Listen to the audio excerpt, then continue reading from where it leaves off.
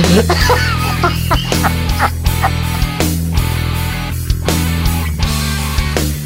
fucking great, man.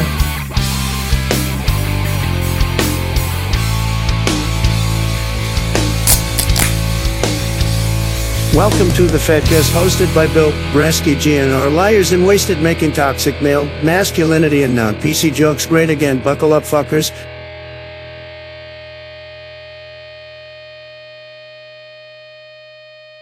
So now people are starting to realize that New Guns N' Roses was horrible, that Axl squandered the last 30 years, and that Team Brazil is a terrorist organization. Welcome, everybody.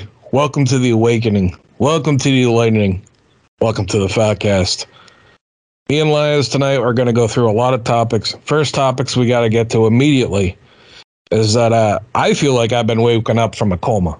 That, oh my God, Real Guns N' Roses is back.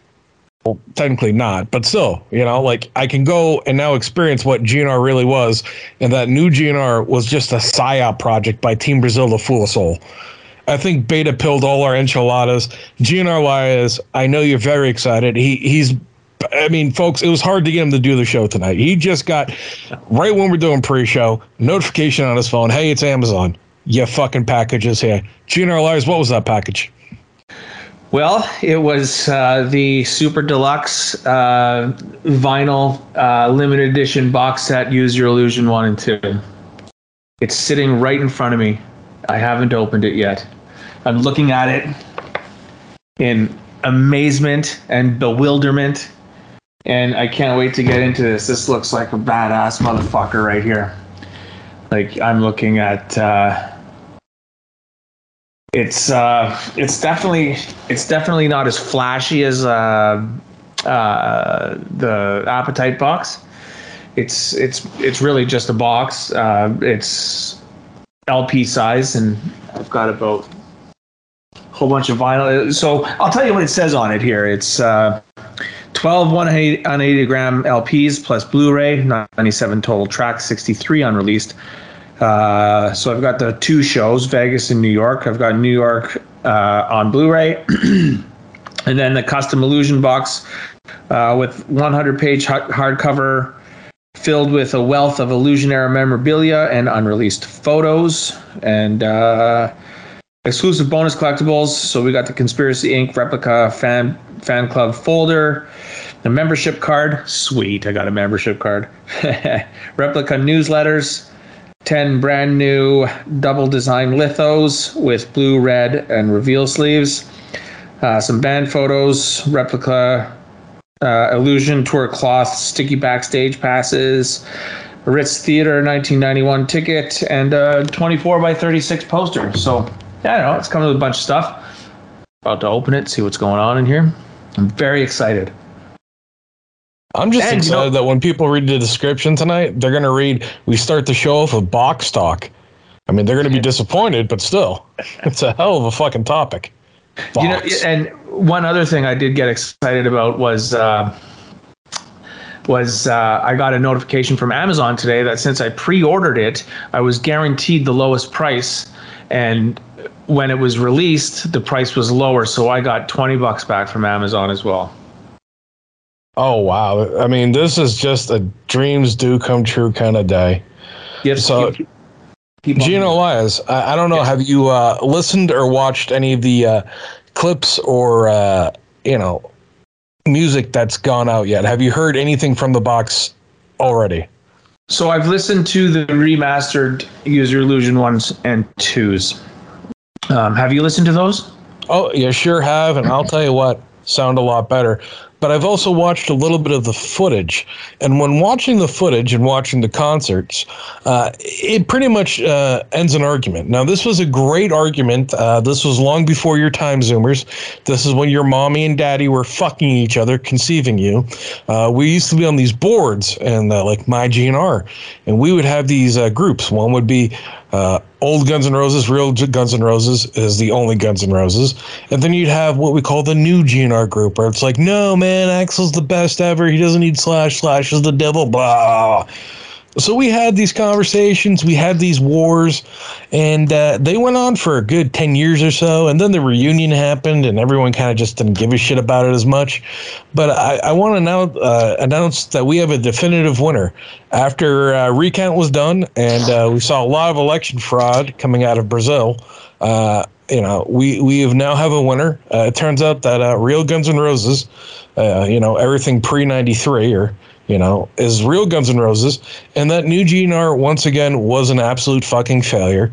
It wasted 30 years of Axl Rose's singing career, and fuck them. Real GNR wins.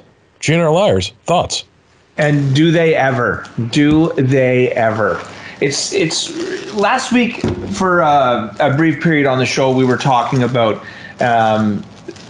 the concert footage, and I just remember you saying Axl Rose was a possessed demon.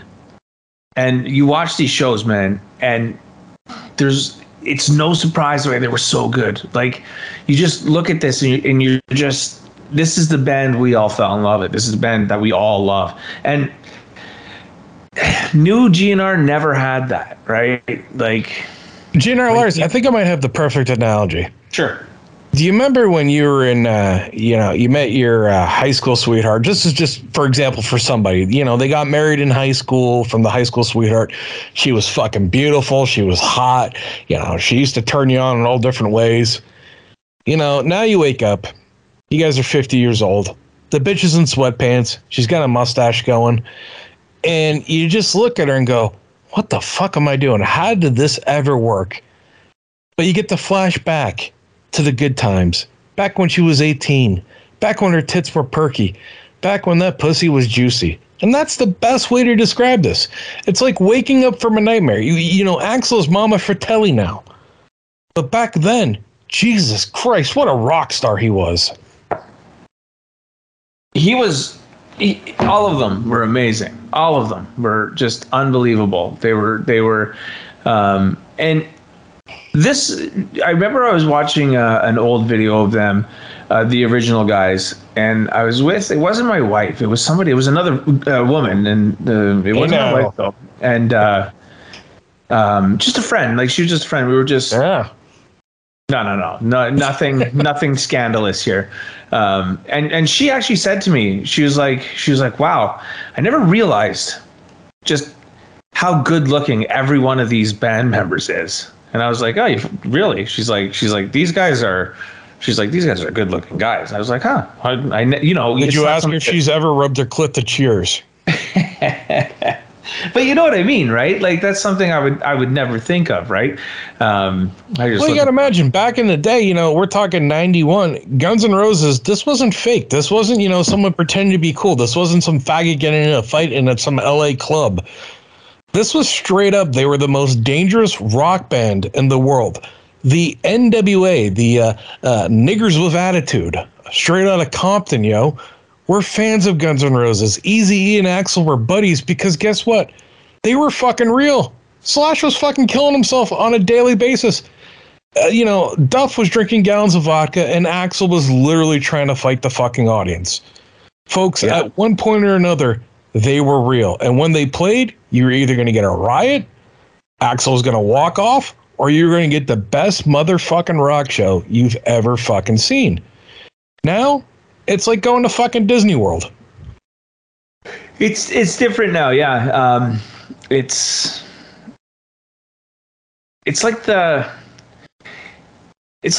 Eagles or the Who, you know what I mean? Like, you're seeing them, sure, but it's but can we at least say something when we're talking about the Eagles or Who? Their fan base is much, much classier. I mean, Guns N' Roses fan base, depending on where in the country of the United States you go to, woof.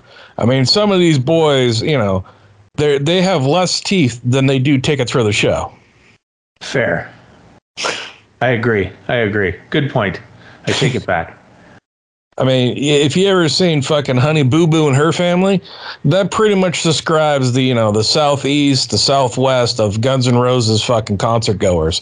And then you get into the biker ones, which there's nothing worse than a fucking 55-year-old obese biker and his fat hog wife going to a rock show with her fucking trying to show those fucking butterball-sized turkey tits of herself.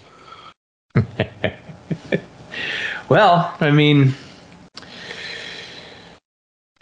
I don't have anything to that, man.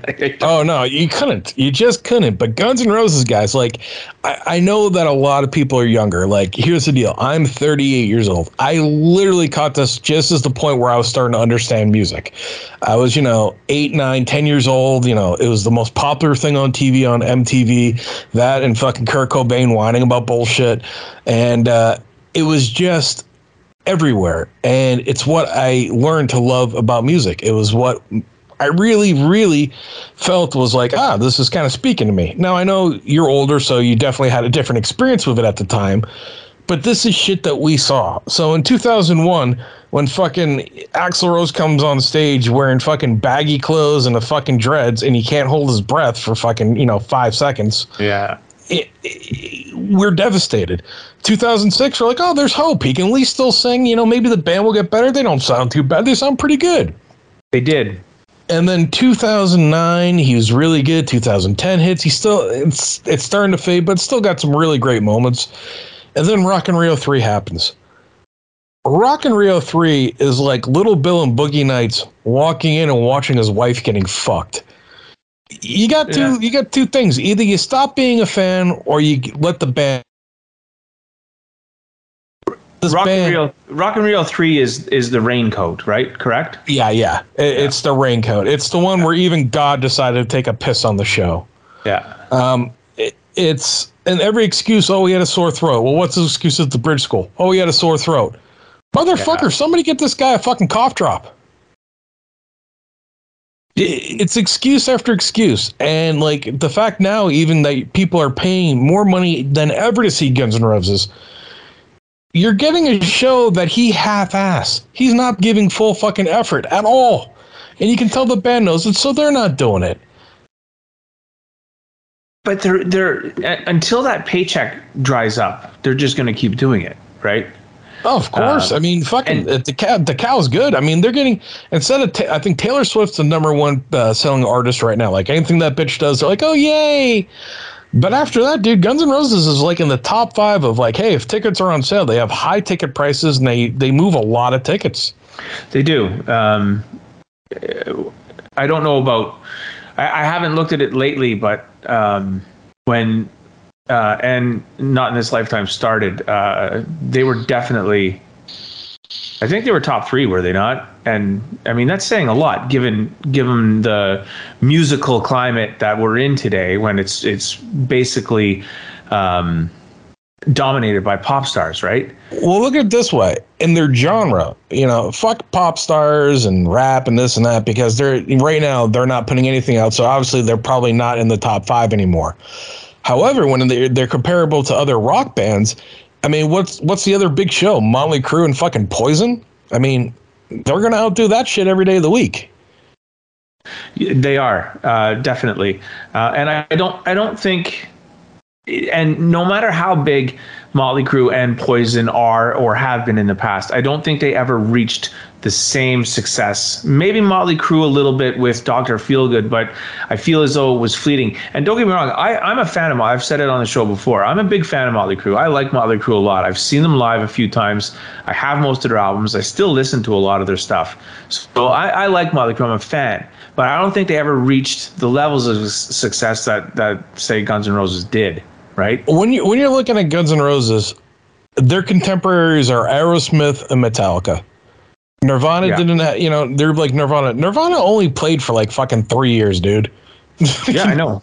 Everyone's like, oh, they were so great. It's like, yeah, dude, no one knew who they were in 1990. 1991, they came out. 1994, Courtney fucking goes, okay, time to blow that fucker's head off. Yeah. So, I mean, it's not the same thing. Guns N' Roses, Aerosmith, Metallica. I'd honestly say it's probably just Metallica for the time frame is really the only contemporary they have. Red Hot Chili Peppers don't come close to them. any of your other bands don't come close to what Guns N' Roses were culturally and importance-wise. And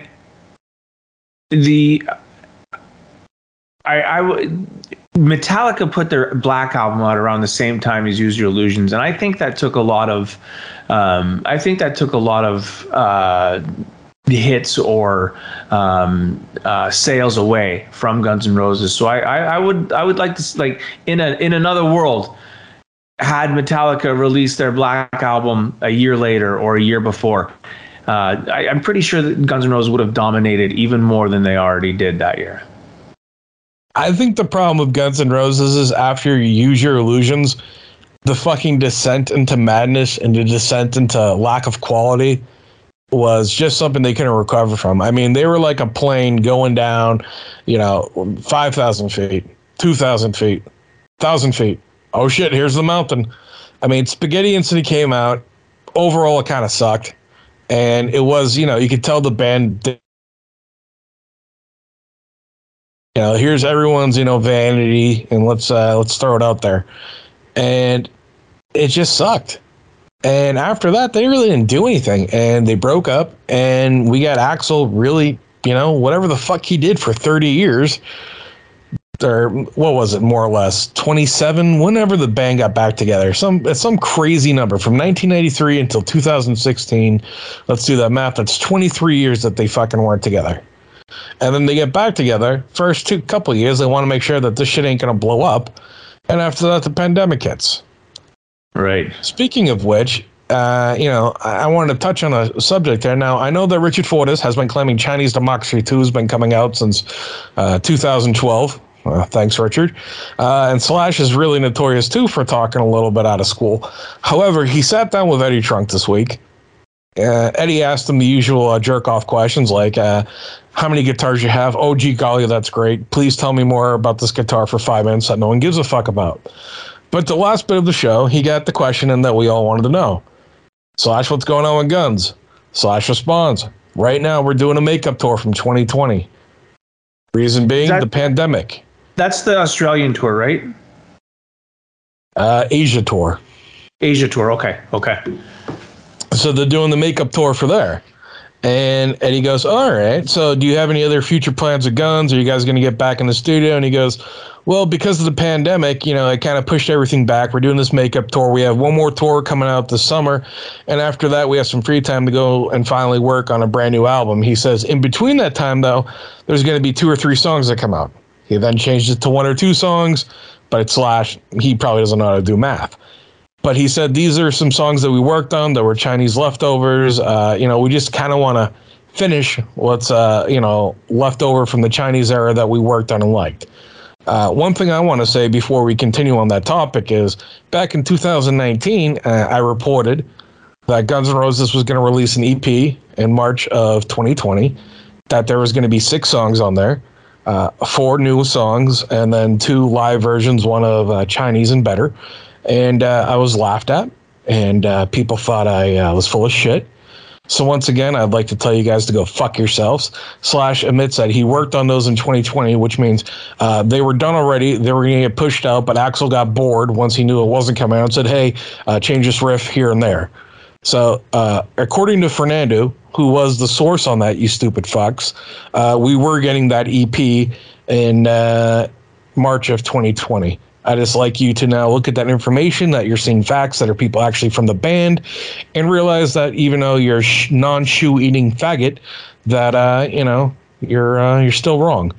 But back to the point here, Slash mentioned that after that they're moving on from Chinese, and there's nothing else that they really want to touch upon.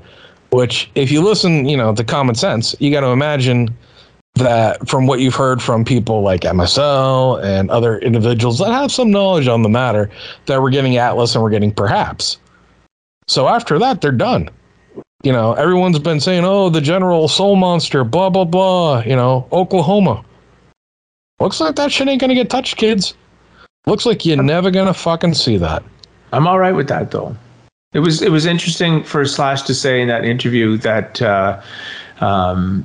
him working on Hard School was, there was so much history to that song, and even Absurd with Silkworms, right? That the songs And I'm just basically reiterating what you just said, right? But like, it was just, I found it interesting that he said that the next songs weren't gonna be songs that had so much history associated with them. So I think that's cool. I think that's great. That they were going to be epics, aka Axl's ballads that he wants to get out, which is perhaps an Atlas.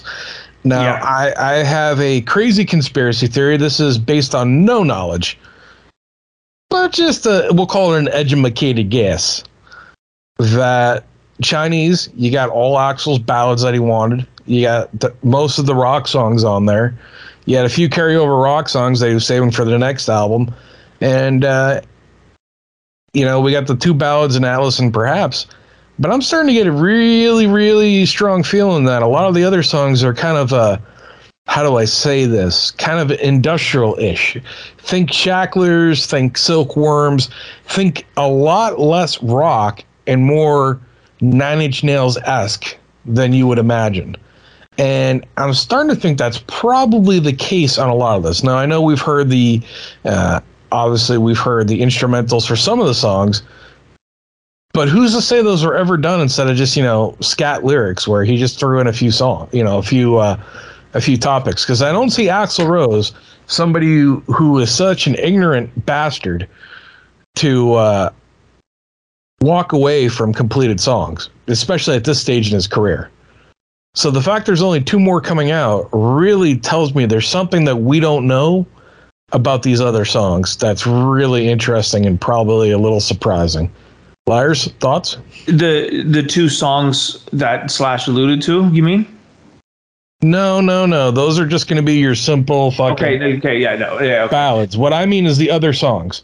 Everyone's always been talking about the General, Time, Soul Monster, all these songs that these people on the boards and forums have discussed for the last decade plus. They must not be ballads. They must not be completed. They must not be, real rock songs, because if they were, why wouldn't Slash and Duff just put a few quick licks on it and fucking Guns N' Roses make money off of it? Right. I would like to hear something completely new, to be honest with you. And that's the impression, at least I got in part of the interview, when Slash said that they were going to move on from the stuff, right? So, and it might be it might be the industrial stuff that you said, right? It might be an more industrial centric album, and those songs might be. And if they are, that's great. I'll listen to it. I like Shacklers. It's okay. I mean, I'm not going to put it in any top 10 list of my favorite Guns N' Roses songs or anything like that. But for what it is, it's all right. I mean, Liars, look at it this way. Why is every song that we're getting released, okay? Every song that the Slash and Duff reunion version of Guns N' Roses is releasing is pretty much off the locker. Supposedly they did a lot more music with fucking DJ Ashba. They did some with fucking Bumblefuck. They had another recording session in 2004. But for some reason or another, we only had 6 songs with lyrics, or 6 or 7 songs with lyrics on the locker leak. And we're getting fucking 4 of them? Doesn't that sound a little strange to you? I mean, I'm one of the few people that believe State of Grace is the General. And I know people think I'm crazy. Fuck them. I'll stand by my statement. But the fact is, what if Axl only had 7 more songs that we didn't get on Chinese that had fucking vocals? What if this whole time it's just been a massive fucking, puffing up of what's actually there? It's not completely off base to think that.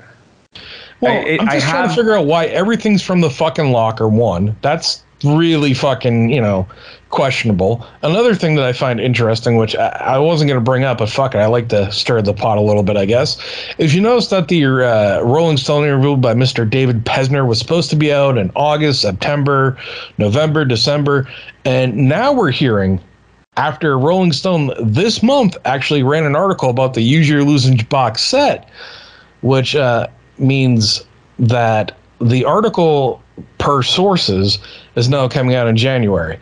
Now, if this article doesn't come out and the Use Your Illusions box set fucking article ran in November, you don't see that Guns N' Roses is just controlling the narrative left and right? Of course. And that maybe there's more to this locker story than anyone knows?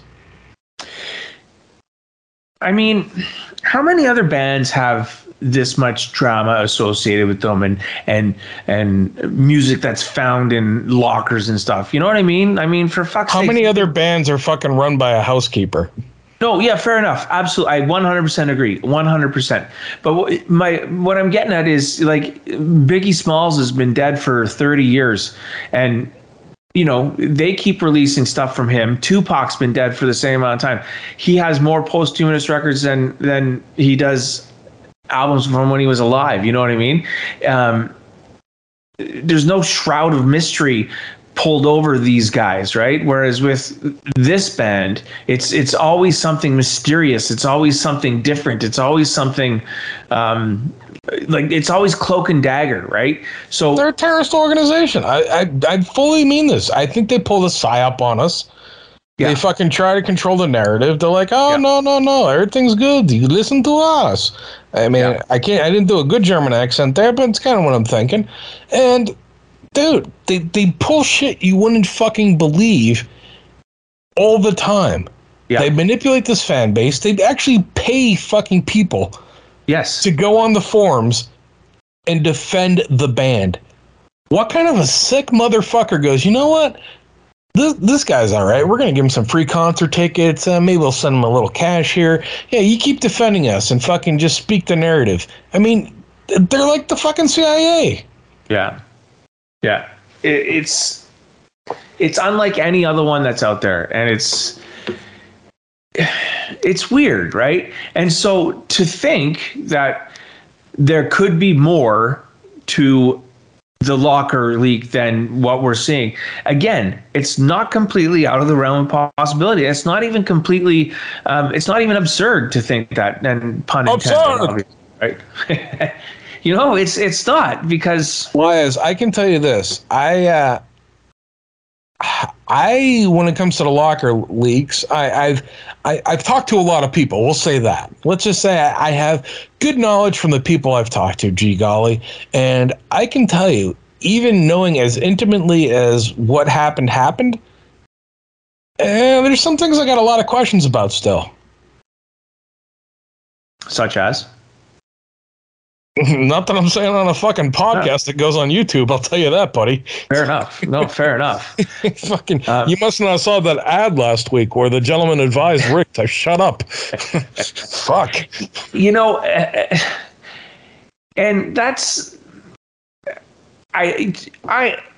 somebody on the forum, I forget who, but they were talking about how the locker release was a planned release, like that it didn't just happen, and it was a plan. Oh no, and I mean it was not a planned release. I can assure you that it was not a planned release, but the reaction and what occurred immediately afterwards, there's some fucking tomfoolery going on. Let's just say there's more than meets the eye in a lot of this shit. And a lot of people don't know that some people know. So we're gonna let I want to see if that Peisner article comes out. If it doesn't, we'll have a little fun on the Fatcast. Fuck it, sure. I don't care. But let's see if the Peisner article comes out. Let's see if it sheds some new light on things. I mean, the guy's a fucking journalist. I mean, for fuck's sake, he spent what did he write about? The history of Homie the Clown?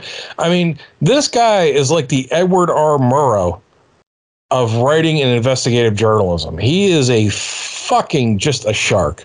So let Geraldo Rivera out there, Mr. fucking Homie the Clown fucking biographer, write up a story, and we'll see what it says, and maybe it shines some light, maybe it doesn't. We'll find out. But you know what will find some light? What's that? Our first non-Guns N' Roses related topic of the evening, which I throw to you on. I'm going to go off base here, and we briefly talked about them. We briefly talked about Poison, and coming back around to them in 1 second. It's all going to tie in, but I have a question for you. Do you like U2? What's your thoughts on U2? Well, Gnrliars, I'm an Irish kid from Boston, So if I say I don't like U2, I'll get shot. True. So I like U2. But generally, everything before 1993, 1994 U2 is amazing. I love early 80s U2. Sunday, Bloody Sunday. New Year's Day is my favorite U2 song that's not bad. I love the song. Have you ever heard Bad by U2? Probably. It's just spectacular. Now, I know they got famous, as every band does, and they become different, but, I really like U2. Even the later stuff's pretty damn good. I mean, would I go pay $500 to see them? No. But if they're on the radio, am I changing it? Probably not. Yourself? Okay, so being an Irish kid as well, I should be saying I like them, but I don't. I don't. I just... I like one album. I like Achtung Baby. And actually, that's not true. I like Achtung Baby and the one that came after that, Zooropa, is that what it's called? I like those two albums. I don't really like their early stuff. It just doesn't do anything for me. I think there's a lot of good songs on Achtung Baby and Zooropa, just because it's a departure from their traditional sound, and the band is changing and they're evolving, and I like what they did with that album. And then I haven't really listened to anything after, because Bono was more concerned about political opinions rather than putting out music. So, but I bring it up because Achtung Baby, I heard on the radio today that Achtung Baby is turning 31 this month. Which is crazy. That's a radio fucking station that's searching right there. It's not like they're turning 30 or 25. It's like, hey, did you know it's turning 31? Here's Jimmy with your wacky weather forecast. Oh, what a fucking shit radio station that is. Ugh. Yeah, it's terrestrial radio, right? Like that's what they do, right? They're trying to find anything they can. But it got me listening, right? And I took a step back because I remember that album coming out, and to hear that it's been 30 years is pretty crazy. But the reason I ask, and we're going to tie this in with Poison, is I was listening to a podcast. I brought it up on the show before. It's Alan Cross, Ongoing History of New Music. Really good. Check it out if the guy's really good with his music history. And he brought up the song Mysterious Ways from Achtung Baby. And there was rumors that CeCe DeVille plays guitar on that song.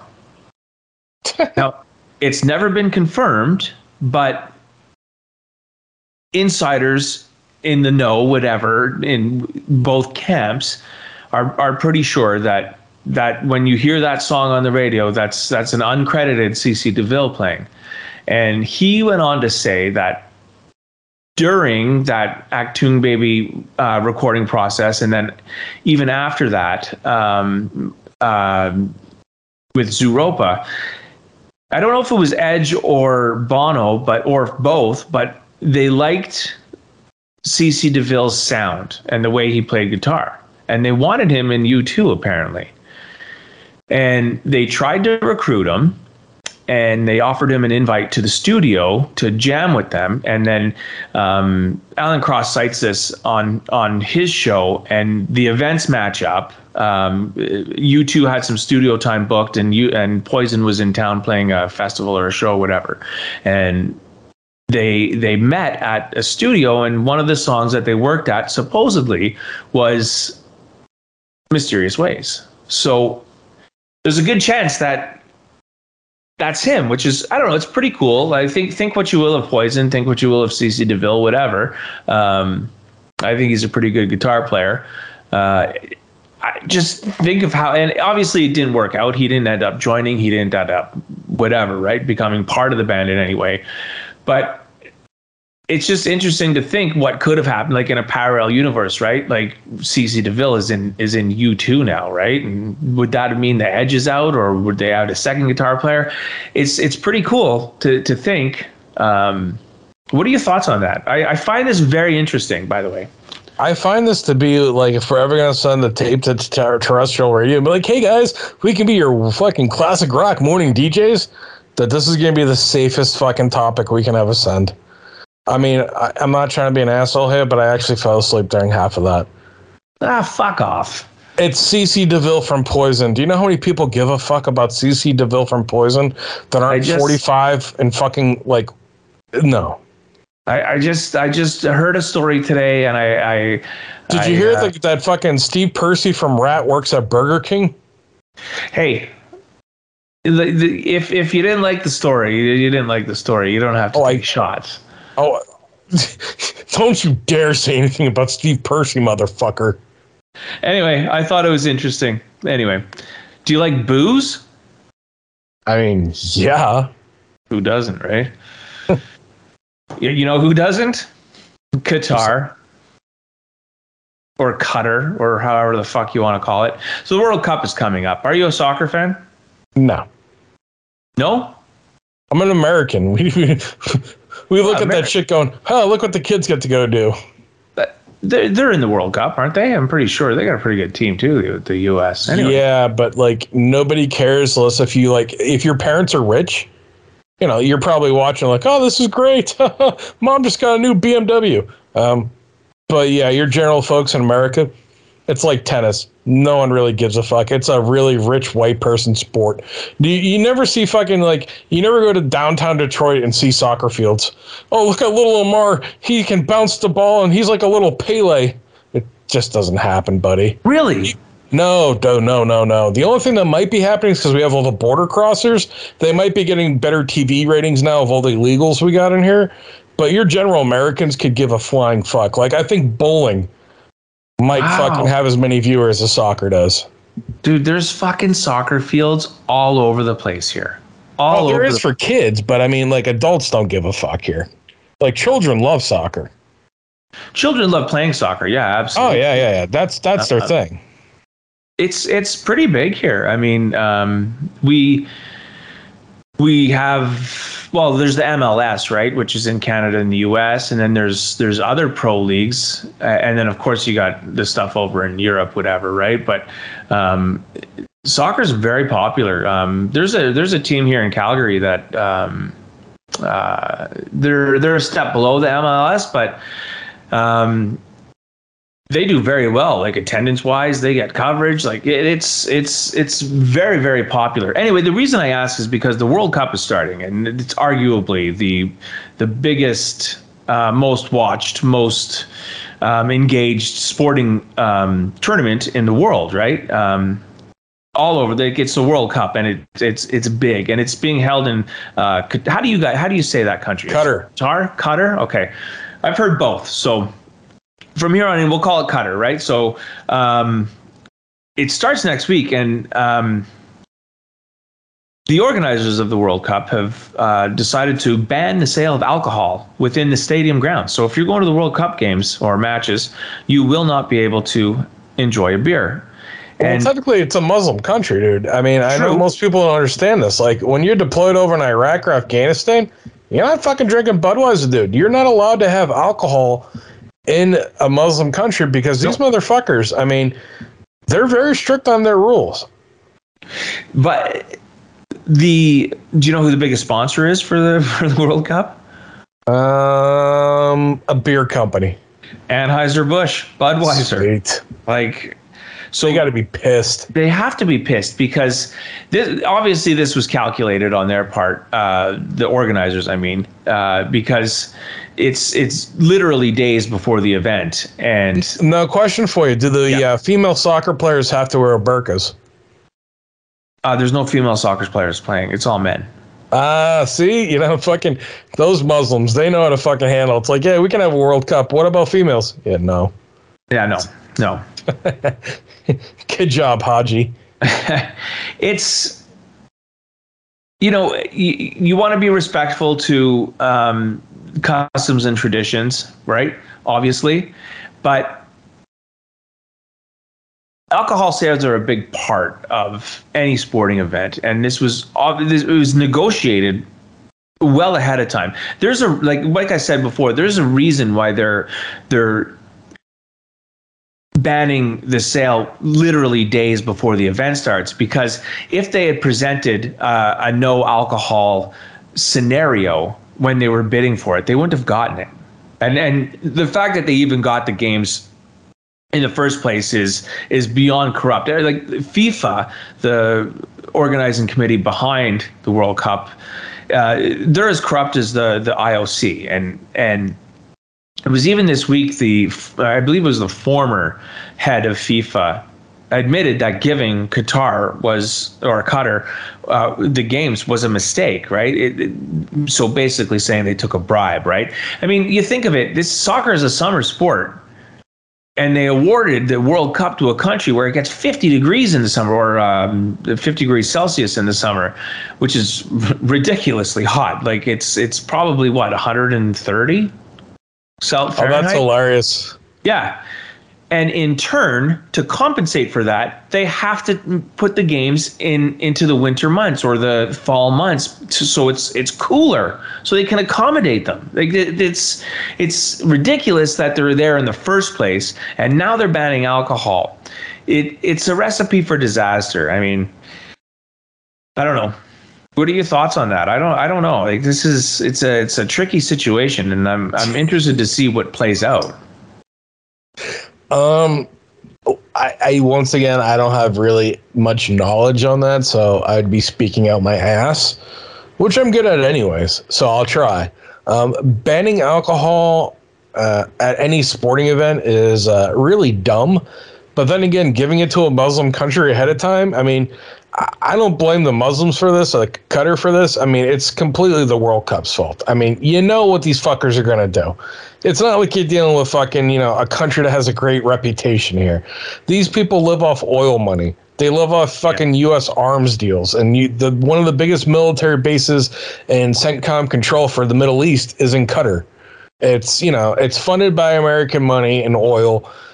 These people don't give a flying fuck. They're just spending money to spend money. And I don't get it. Like, maybe put it in a country that gives a fuck about it, like somewhere in Europe or somewhere in, South America. Give it to some country that this would really help. There's got to be a South American country right now that its economy is shit and, they're generally good people. Can't we just give them fuckers that? I mean, this is all they care about. True. Just for information's sake, the next World Cup is in Canada and the U.S., and I believe it's in Mexico as well. It's the North American countries. Oh, God. What city in the U.S. is hosting it? I don't know. It might be multiple because there's games being played in Toronto and Vancouver up here. And what year is this supposed to be? So 4 years from now. Oh, damn it. I was hoping it was going to be like 2024, so right when they're doing the fucking elections again. Oh. That everything gets crazy and we could have some good fucking cities burned. It'd be hilarious. We're at the World Cup here in Minneapolis. Yeah. Oh, Jesus Christ, we got a race war happening. That's what I'd hope for. I think I heard Philadelphia.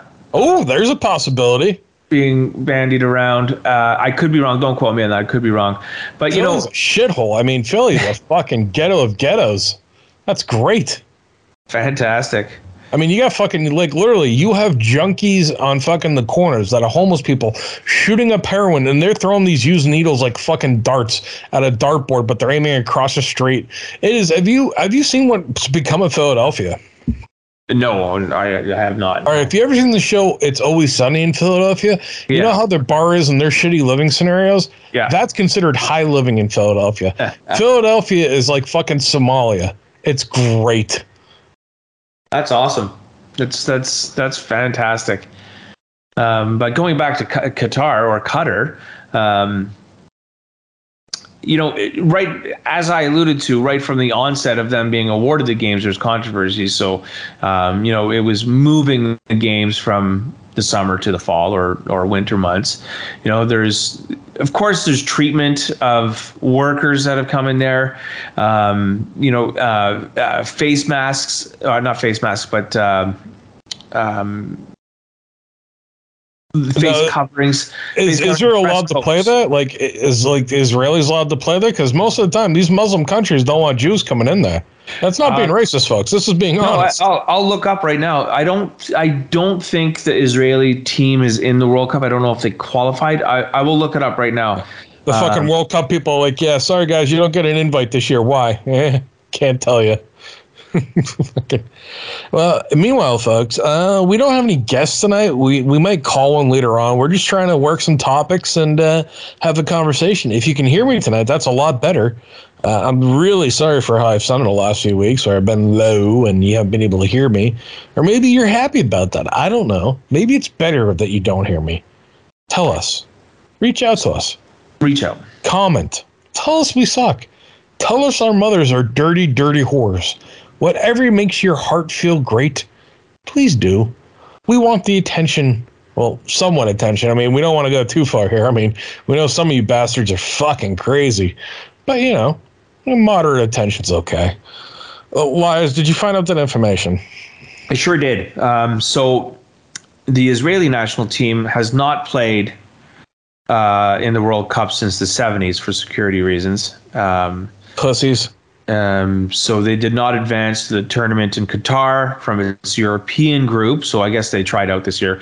And then the Palestinian team was eliminated in the preliminaries. So they're both not going to the World Cup in Qatar. But the follow-up news article to this is that civilians from Israel and Palestine, so they can fly on the same plane to Qatar if they want to go see the World Cup. Isn't that nice? Dude, I think it's like Soul Plane, like Snoop Dogg's flying the plane. They're all smoking some joints. You know, they're just having a good time. Maybe we can find some world peace. You know, I'm all for that. No, you know what I'm for next is our next fucking topic. Alrighty. Come on, you got a few to pick from. I do. So the FBI were making headlines today or this week. So they raided a home of a guy who runs an Area 51 website. Is Borki okay?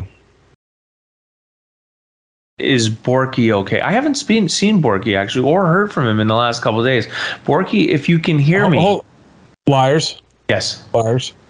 What was the first statement you made before I made the joke that you just totally went over your head?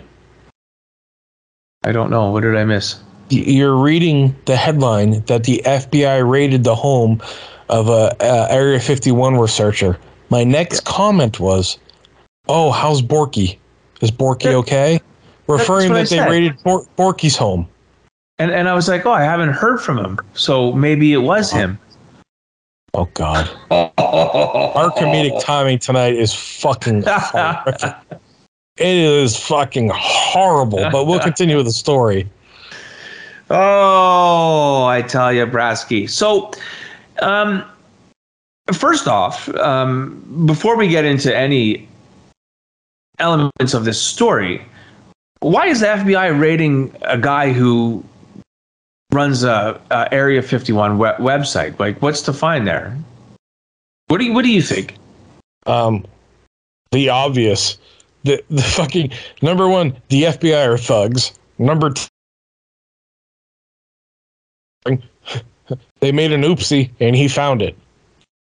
Yeah, that's probably so.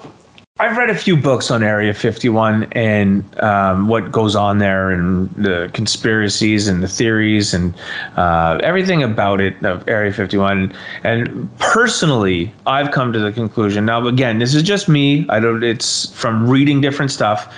I came to the conclusion that it's nothing more than a military base, and they probably do some research on some very clandestine operations, and that's to be expected from any government. And I think because it's the U.S. government, it's just magnified that much. And I think the government probably uses the whole stigma attached with Area 51 as a disinformation or misinformation campaign because they know they can get away with it.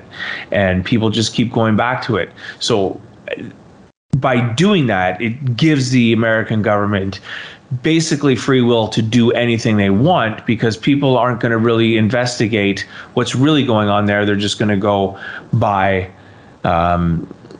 what people think is going on there, right? So to your point, Brasky, the guy's probably found an oopsie and the government was like, hold on a sec, we got to fucking get this and we got to nip it in the bud now. So I don't know.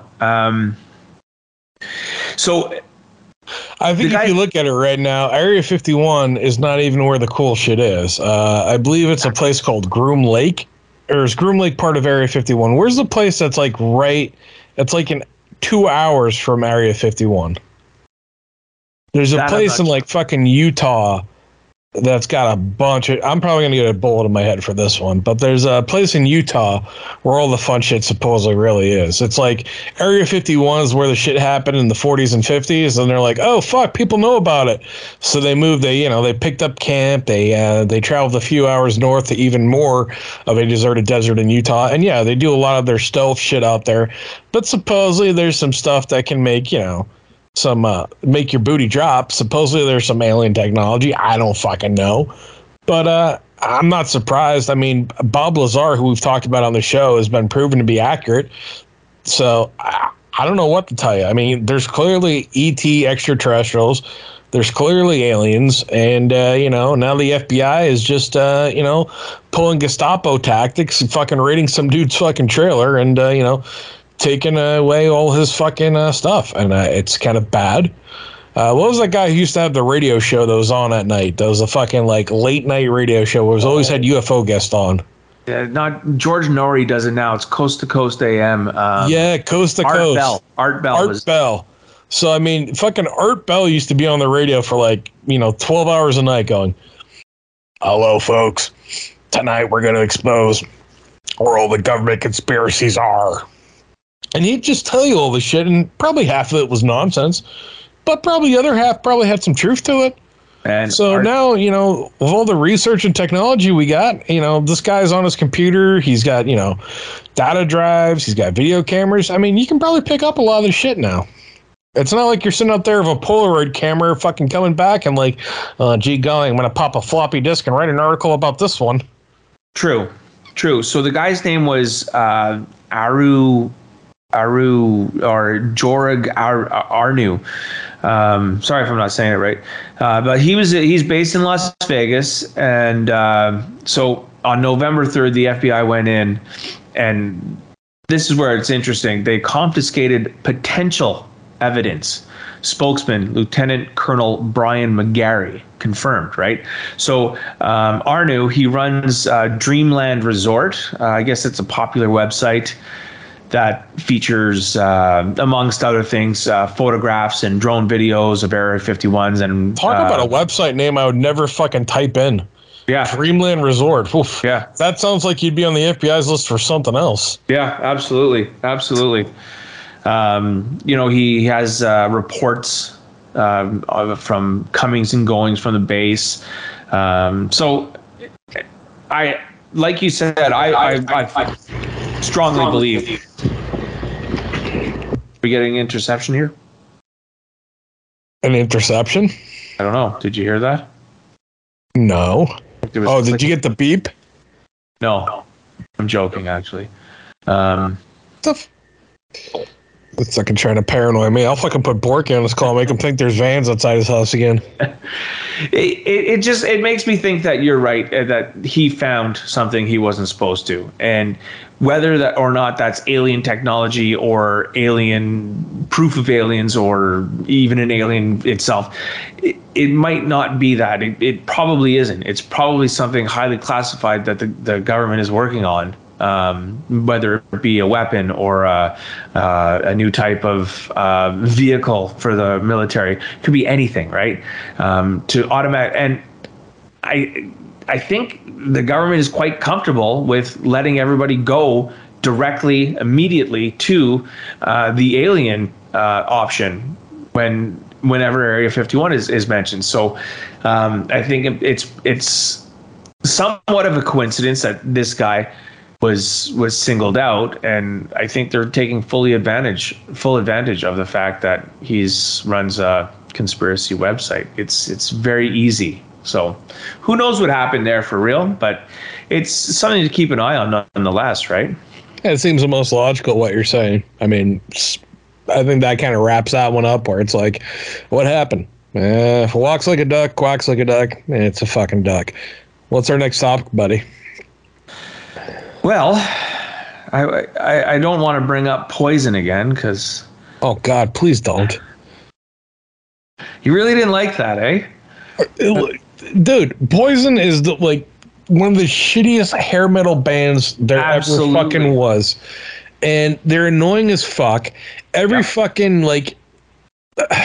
you go to a bar and the crowd was when I was younger, so when I was 20 years old, if I went to a bar and they were in their mid 30s or plus, for some reason or other, everyone's got to play, Talk Dirty to Me. And I don't want to fucking hear Talk Dirty to Me as long as I fucking live ever again. It's a shitty, shitty song. It sounds like two fucking hillbillies fucking making out at the Piggly Wiggly. I don't want to hear it. I hate it. I hate Poison. They're fucking not rock and roll. They set back rock and roll to the point they made fucking rock and roll almost obsolete. If Guns N' Roses didn't come around, we had a bunch of fags dressing up and wearing more makeup than fucking a hooker on Halloween. Well said. I also don't like them. I just found that little tidbit interesting. Anyway, do you remember Danny Masterson? Danny Masterson. Was that the weirdo from the 70s show that was kind of thinking he was the cool guy, but it was kind of a douche? Well, yeah, he was on the 70s show. His character Hyde on the 70s show. That's right. Always came off like he was too cool for school, but was a little dumb shit with fucking a little fro. He was just annoying. He was really jaded for no reason. It's why are you such a little cunt? He was just an annoying fucking character. I didn't like him one bit, I'll tell you. Right. I didn't mind him on the show. Whatever. Did you ever watch The Ranch? He was on with Ashton Kutcher and was it Sam Neill? No. It's on Netflix. They got a show that it's basically Ashton Kutcher and him are brothers, and Sam Neill is their father, and they run a ranch in Colorado.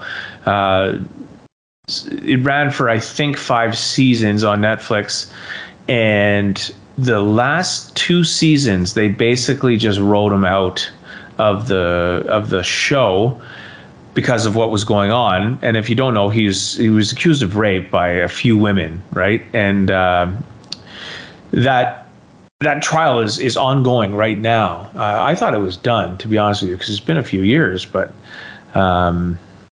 Anyway, he was charged with the rape of 3 women, including his former girlfriend, in the Hollywood Hills between 2001 and 2003. So he's pleaded not guilty, right? Obviously claiming that all the sexual acts were consensual, obviously, right? So they've gone to court, and basically the jurors are at a deadlock, and they want to declare a mistrial, but the judge isn't letting them. So the judge is, let's see, her name is Charlene Almedo, said that after 3 days of deliberations, they could not reach a unanimous verdict on any of the 3 rape charges against the actor. And so the judge had already given the jury a week off for Thanksgiving. And she stopped her discussions on Friday and told them to return to the deliberations on November 28th, so after Thanksgiving. And she said that basically a deadlock isn't going to be acceptable, because if the jury is deadlocked, that means it's a mistrial. And I guess Danny. Yeah, but hold on. She's a judge. She doesn't get to tell the jury what they can do. The jury can go, "Hey, bitch, guess what?"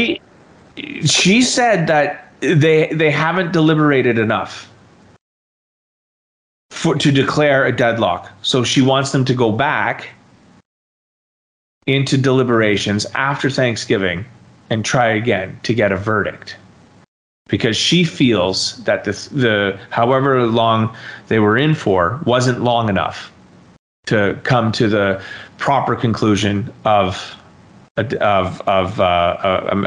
mistrial, basically. I don't think that's legal. I don't know.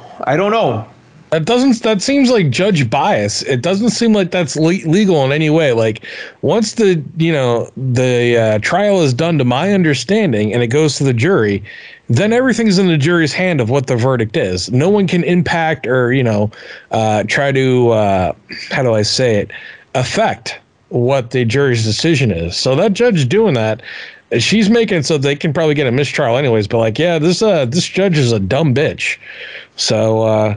it's kind of a wild play on her part, but who knows? Some people in, civil service aren't there to serve. They're there to make a name for themselves and, try to put themselves in a different position in public relations so they can run for public office. That kind of sounds like what this bitch is up to. Like, oh yeah, I was a judge. Now I want to be your congresswoman. That's what this reeks of to me. It screams American politics, which is just disgusting and dirty as hell. So another thing too is that it's very public now that they're going back on November 28th. And I know jurors aren't supposed, so the jurors have been released, right, with the expectation to return on said date. And they're also expected to not discuss the case, but Thanksgiving in your country is a huge ordeal, and it involves family and getting together and lots of drink. You mean to tell me that, and I think she could be doing, in my opinion, I think she could be doing this to try and influence a guilty verdict.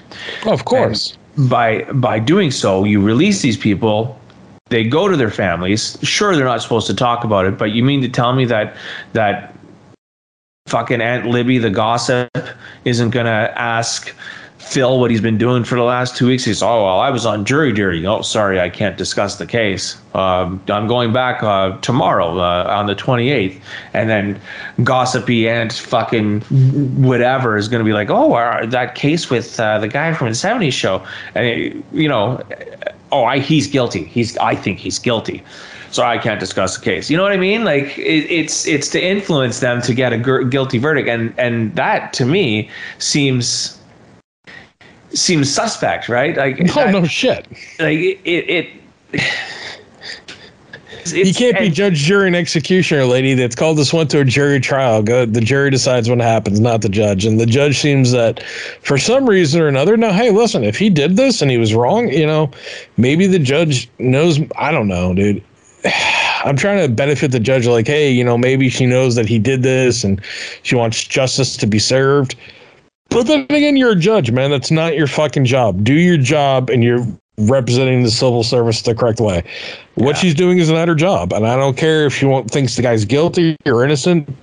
That's not her case. I mean, it's really not. So it's disturbing once again that our legal system's a fucking joke in this country. But hey, kind of is what it is.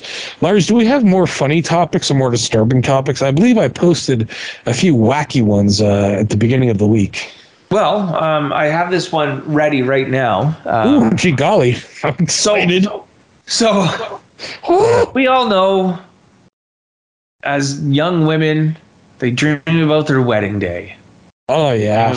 They dream about the venue and the family being there and their dress. Getting the cock that night. Yeah, all of that, right? All of that.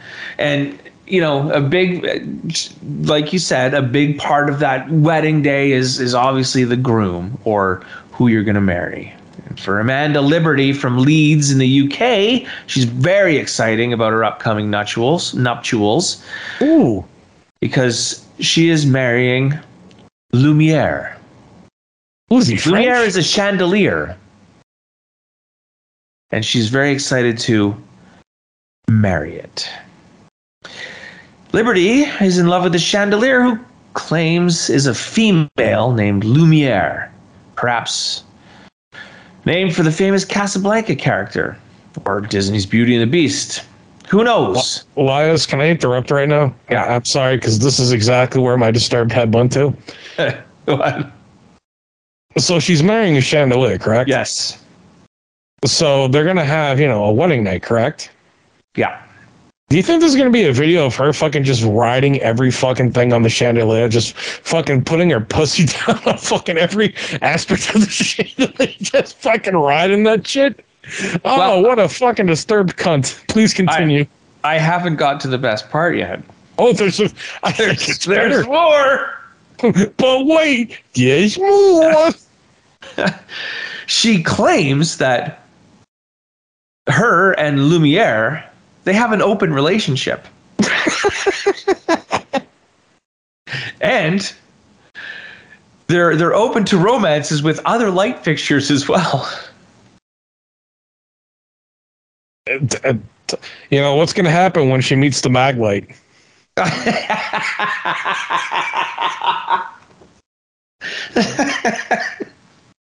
Oh, man. Yeah, you know, but once you go black, you never go back. Oh, yeah. Oh, God. Continue. She, in case you're wondering, she identifies herself as objectum sexual. It's somebody who's attracted to objects. It's an unusual psychological phenomenon in which an individual feels powerful affection towards a particular inanimate object, for all intents and purposes falling in love with the object, which may be a particular table, a train, or a door. Star Wars action figure, Princess Leia, fucking opened out of the box. She's traveled from Ohio to Japan multiple times. Yeah, I don't know. She doesn't think that she's hurting anyone by entering a relationship with an inanimate object. She's just an electrician. Well, yeah. It's worth noting that her surname wasn't Liberty at birth, but rather one she obtained from a previous relationship with the Statue of Liberty. I'm not making this up, man. Well, how do you go from fucking a Statue of Liberty to fucking a chandelier? It looks like there's a big... I mean, she's definitely not a size queen. Well, she's probably getting some hefty alimony checks from the Statue of Liberty. So, you know, now she can go... what's that saying? You marry, your first marriage is for money, and your second marriage is for happiness. I think that's how the saying goes. Well, look at it this way. I mean, that divorce in New York City courts, she had to clean up. Yeah, absolutely. So, you know, people are wearing chandeliers now, man. I don't know. I mean, I know that we're getting closer and closer to nuclear annihilation every day. North Korea a few hours ago just launched an ICBM that could reach the United States. Russia is getting more desperate by the hour. China is really getting horny for Taiwan. And I know the nukes may be coming sooner rather than later. I mean, earlier this week, fucking Russia and the Ukraine got into a whole little skirmish again with Russia sending over a massive amount of cruise missiles into the area, and Ukraine's missile defense went up, which then led to a Ukrainian missile landing in fucking Poland, which at the beginning was reported a Russian missile, which then would evoke Article 5, which Article 5, if you don't know, is a stance by NATO that if you attack one NATO country, you're attacking all NATO countries. So if a Russian missile blows up in fucking Poland, it's like a Russian missile blow up in downtown Washington, D.C., which then, folks, the sky starts getting illuminated and the big nukes start going off. So we're fucking getting there. And after hearing a story like this, I don't know if it's that much of a bad thing. There's more if you want. Oh, I want more. Of course I want more. Is the toaster involved? So there's a woman by the name of Marivona Rocha Moraes. She's 37. And she is from, I believe, Brazil. Sorry, she's from Brazil. And she thought she found the love of her life in a ragdoll named Marcello, until she discovered that Marcello was having an affair. So, in case you didn't quite grasp that, Marcello is a doll, a rag doll. And Marcello is cheating on her. So, are you there? Yeah, I'm just fucking digesting it. I mean, you're telling me now that a woman has now gone to a journalist and said, hey, listen, I want you to report this, my fucking friends, my coworkers, anybody that's ever seen me, the person who serves me my coffee in the morning knows that dirty, rotten fucking doll that I have is cheating on me. I want to know who he's cheating on her with. I hope it's her sister, her neighbor. Well, she wanted everybody to know that their relationship is hanging on by a thread. Literally. And she gets it goes even worse because she has 3 kids to take care of. And I seriously feel sorry for these kids, Carol, Diego, and they also have a newborn. But I somehow don't believe that Marcello is a father. I can't wrap my head around that. I mean, what if this bitch is like a really, really like bad alcoholic and like her neighbor's a creep and he just goes in there and like he waits for her to get plastered and he goes in there and he pretends to be this fucking doll named Marcello and he plows the shit out of her. And when she passes out every time, he puts that fucking little doll in bed next to her with a fucking cigarette. I mean, it's the only logic I can figure in this whole story so far. So I'm just going to say this woman is batshit fucking crazy because she was quoted in the article as saying that I found out through a friend who told me that she saw Marcello entering a motel with another woman while I was hospitalized for 3 nights and 3 days with our son who had a virus. This woman is fucking crazy. First off, I don't know. Wait a second, because bitches love to gossip. You were talking earlier about the grandma at the fucking dinner table gossiping. Yeah. I could totally see one of her friends just being a complete cunt and being like, you know what? I don't like this broad anymore. Hey, yeah, your boyfriend Marcello? Yeah, he's fucking Raggedy Ann and Andy. They're having a 3-way. Yeah, well, that makes sense. Fucking Tickle Me Elmo is fucking coming up behind it. It's basically an orgy. Oh, my. I'm looking at a picture of her right there. I don't know if she has... So it's unclear to me whether their children are real or, oh my dear Lord, their children are also dolls. You know, and see, earlier, Lies, you were trying to tell me you felt bad for the children. Yeah, well, I did. Now you know they're dolls. They're dolls. Yeah. This woman has some serious mental problems. Like, anyway, so she said that she got in a big fight with Marcello over the accusations from the nosy neighbor, and obviously he kept denying everything and said that he loves her very much, and he was asking for her forgiveness and crying, and that upset their son, who was also crying, and so she started yelling at him, saying, "Do you see what you've done? You've ruined this family." And she asked him who the woman is, and he wouldn't respond. So Marcello's been sleeping in the living room. This sounds like Tom Brady and Giselle. I mean, maybe this is like Giselle's fucking cousin just trying to put the story out. I got nothing. This is fucking wacky and insane. And Lies, I'm sorry I have to do this, but as I get older, sometimes my bladder calls. I have to go take a piss. Lies, you have to steer the ship. No fucking co-host. No fucking guest for a good minute. All right. I'm going to circle back to my Guns N' Roses Use Your Illusion box set because it's been staring at me this whole time since we've started the show. As Brasky said, literally came in minutes before we started the show. I had to delay the recording because I wanted to see. So let's get out the book here if I can. We'll see, and I'll tell you what's going on in it. It's very tight. All right, here we go. Here it is, folks. Here it is. So the book it's a nice hardcover. It's got the Use Your Illusion 1 and 2 covers with a little more added to it. Open it up. It's got some pictures of Axl. Excuse me. Pictures of Slash. Oh, there's a picture of Izzy. For those of you who don't know who Izzy is, he's the original guitarist for Guns N' Roses. Anyway. I'm back from my piss. It's a little underwhelming, actually, but right at the back, there's the New York DVD or Blu-ray, I should say. So that's going to be exciting to see how that. Yeah, because Blu-rays ain't going to be fucking like my Blu-ray player broke. Okay, folks, we don't use Blu-ray anymore. Everything's fucking shared media, or it's all in the cloud. In the cloud. So. Yes.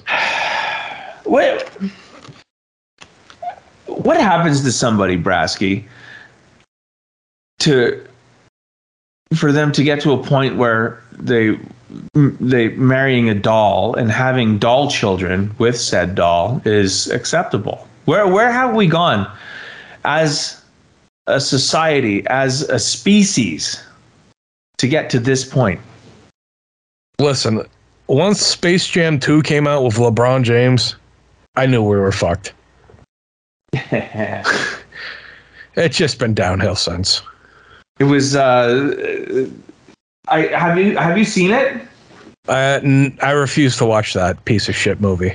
Yeah, I won't either. I was watching a new show on Netflix called. It's actually pretty funny that Netflix is producing a show called Blockbuster. So it's about the last blockbuster in existence, and it's produced by the girl from Brooklyn Nine-Nine. Anyway, she produces it and write it, and one of the funny lines in it, just the last episode that I watched, was one of the ladies actually said in the show that she knew as things were bad when she was standing in line to see Space Jam 2. I mean, seriously, I think one day we're going to look back and historians are going to go, this is the moment that Rome started to fall. Yeah, well, jeez, man. I hate to be a Debbie Downer, but I mean, it's the fucking truth.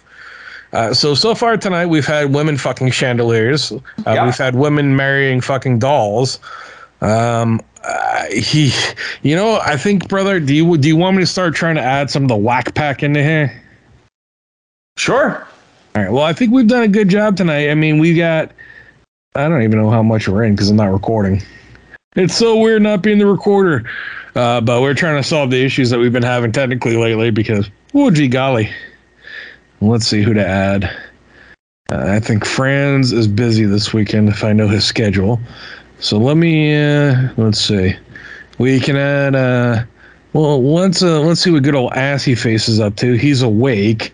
I'm sure he wants to come in here and say hello. Let's see if Broski can maybe help us with, some of the talks regarding the UFOs, or as we like to call them, not Mexicans that are illegal.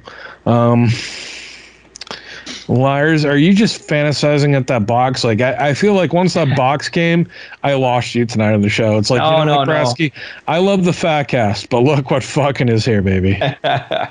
So while you're looking to patch some of our friends in, there was an article that was floating around CTV, which is a news outlet here in Canada, that members of the Pentagon's U.S. task force briefed the Canadian military this year. So I guess in February of this year, February 22nd to be exact, an officer for the U.S. Air Force contributed to a headline-grabbing report of recent sightings. And so I guess a briefing was delivered by multiple members of the Pentagon's UAP, so that's Unidentified Aerial Phenomenon Task Force, and attended by 10 Canadian defense officials. So something was up there. I guess they saw something too, and they came to talk about it. So it's little articles like this that are making the news these days, right? Oh, I mean, when the news came out with that fucking the fighter jet footage where the guy's like, "Oh yeah, these are aliens," and then the government's like, "Oh yeah, there's aliens," but no one cares. We've got to the point where so jaded and so like burnt out of like reality that we don't care that the government now says there's aliens. So I see what you're saying, and I think we're going to see a lot more of that. I think as technology gets better and better and people can just whip out their fucking phone and, they got a fucking 2-mile zoom lens on their camera, you'll be able to see some of this shit. But what good is it going to do? I mean, we're not going to get told anything. No, we're not. We're not. It's by admitting and releasing info, I think it's providing an even bigger smokescreen. You know what I mean? Everything's just getting wilder and crazier. I think we've kind of worked through the topics we got tonight. So now, without guests, we're just going to free ball for a little bit here. See what's kind of going on, what's touching our fancies. I don't know, man. Every time I put on the fucking television lately, it's Ukraine this, Russia that. It's just getting so fucking annoying. I'm tired of all the politics in this country. I'm tired of the Republicans, the Democrats. Like, every time you watch the news, like, they have the one good story at the end. It's like, all right, you're going to watch 25 minutes of us telling you that it's fucking Armageddon outside, the world sucks and everyone hates each other. But at the end, it's going to be like, one grandfather gave a Hershey bar out to every kid in the fucking every kid in this town. And he's been doing it for 5 years as a tradition. They call him Papa Chocolate Bar. You know, it's like, great. That's not enough to try to get over the fucking just bombs of fucking horrible shit you threw at us.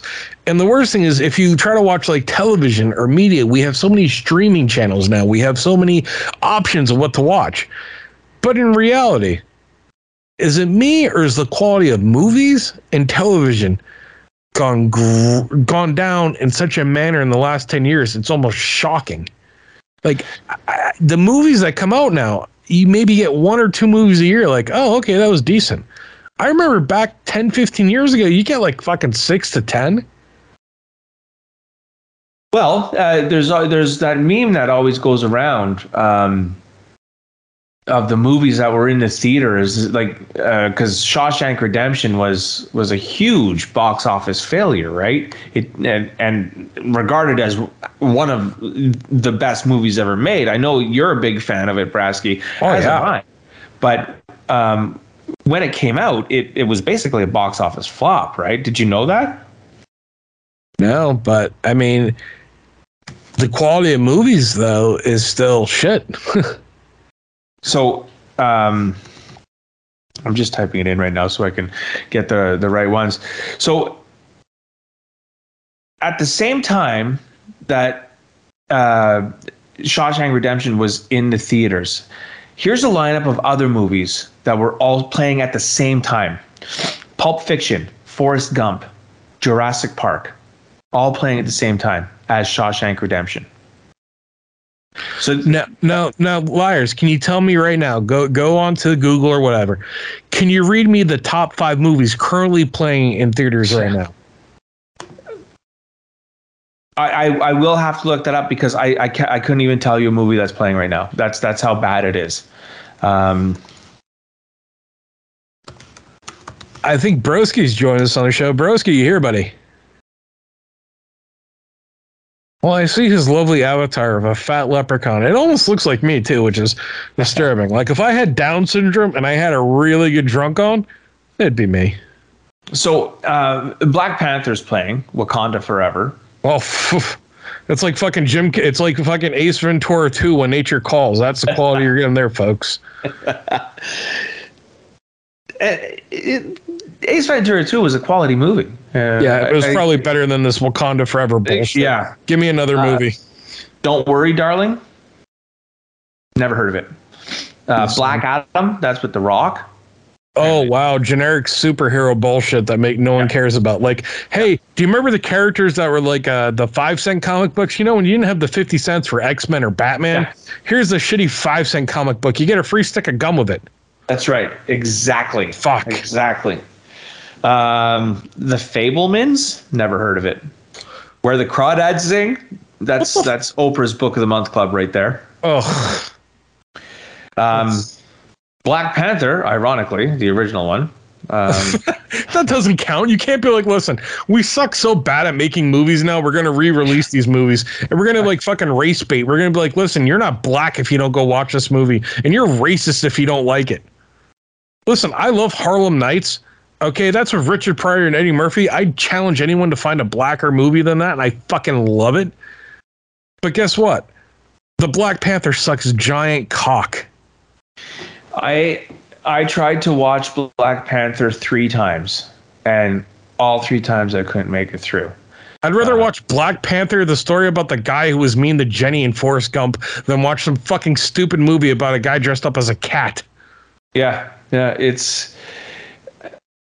the whole industry is saturated right now with comic book bullshit, and that's all we get. And I'm personally me, I'm over it. I was actually never a big fan to begin with, but I mean, it needs to be done.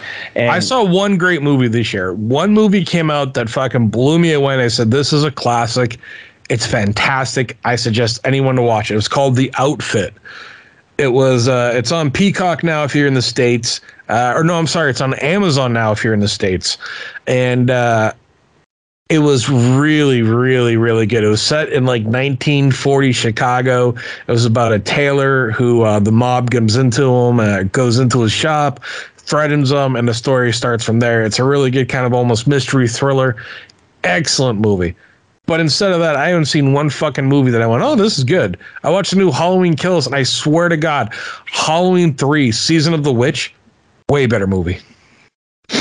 And so, what? It's Halloween 3 as a standalone movie is quite good. To put it into the Halloween franchise, that's where it gets stupid.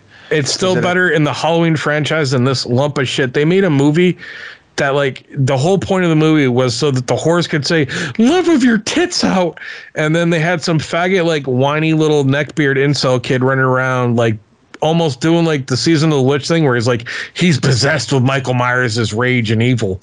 And then like that kid gets fucking killed. And then like the last 30 minutes of the movie, it's like, oh no, here comes Michael Myers now. But he's going to get his ass kicked by a 75-year-old geriatric fucking Jamie Lee Curtis. Forget the last movie. This motherfucker took on the whole town, killed like 100 people. Now Jamie Lee Curtis and her elderly ass is going to go hand-to-hand combat with him like she's fucking Seagull out for justice and fucking end Michael Myers. And then hold on, it gets even better. For some reason, they got to make the granddaughter in there a stupid fucking whore. Like the first two movies she was in, she was fine. But this one, it's got to be like, oh no, now she's all hot to trot for this incel guy. Her pussy's like fucking the Niagara Falls when she sees him. So she's just going to randomly go fuck this guy and be a dumb bitch. It was such a horrible lump of shit movie. So you're saying I shouldn't watch it? Oh, I'm hoping you do watch it just so you can go through the pain. All right. Well, maybe I will. Who knows? I was up for a good flick. Broski, are you here? Fuck. Broski, we were talking about the FBI raiding the Area 51 guy's fucking house. There's an Area 51 guy, Broski, and he's a lead researcher on this. And the FBI showed up with vans, and they just literally gave him no fucking due diligence or anything, and they just raided the man's house. And we were thinking that you'd be the perfect person to comment on that, but I'm now concerned that the FBI might be circling your home. Possible. It's very possible. Liars, the movie sucks, television sucks. And everyone's like, oh no, they're such great epic series. It's like, listen, I don't want to have to sit down every fucking time and watch a fucking hour-long program that if I didn't watch the last 3 episodes, I have no idea what's going on. What the fuck happened to sitcoms? What happened to the 2.5 Men, the Seinfeld, the Married with Children? Give me a fucking, half an hour sitcom I can quickly go through and relax. What happened? I'd like to know because I am a big fan of the sitcom. Excuse me. I'm a big fan of the sitcom. Always have been. It's my way of escaping reality. Is you go into that sitcom world for a half an hour and you just laugh. And it's fun, and then it's over, and then you wait for next week, and you do it again. Nothing like that anymore. No. Everything has to be so fucking serious. And also, I was thinking about this today. With television now, television and movies to be, everything has to be ingrained or takes place or set in like the real world. Do you know what I mean? Like, everyone has to like that. No one can just be like your normal middle class, normal family, like 90% of the fucking country of America is and Canada is, where now the minority bases, and this isn't the shit on them, but dude, you don't need every family member to have somebody that's transgendered in it or someone who's bisexual. This doesn't need to be, because guess what? It's not fucking reality. Guess what? The white daughter doesn't always go marry a fucking black guy she met at college. On you, because guess what? It's not reality. Start representing what people want to see. Now, I don't mind a show that's a Jesus, Borki. Fucking the FBI is at his house. Like, I like Sanford and Son. I like the original George Lopez show. Be true to what you are, but stop forcing narratives of PC and political correctness on everything. Borki, we can't hear you at all, bro. Am I? I think there's something wrong with my phone. Am I making a noise or something? No, you're good now. Yeah, you were, but you sound good now, bud. How are you, Borki? I'm good. Are we on right now? Yep. Yes, sir. Okay. Yeah, I'm good. I'm clean now. It'll be 3 weeks and I think 3 days. Attaboy, bro. Seriously, great fucking job on that. Yeah, man. Congratulations. Seriously, Well you done. seen the world a little bit differently? Well, not really, because I mean, yes, because like I nearly died. It was like Oh shit, what happened? it was well, it's a long story, but it was We got time. the fentanyl and a lot of other things I was doing in my life.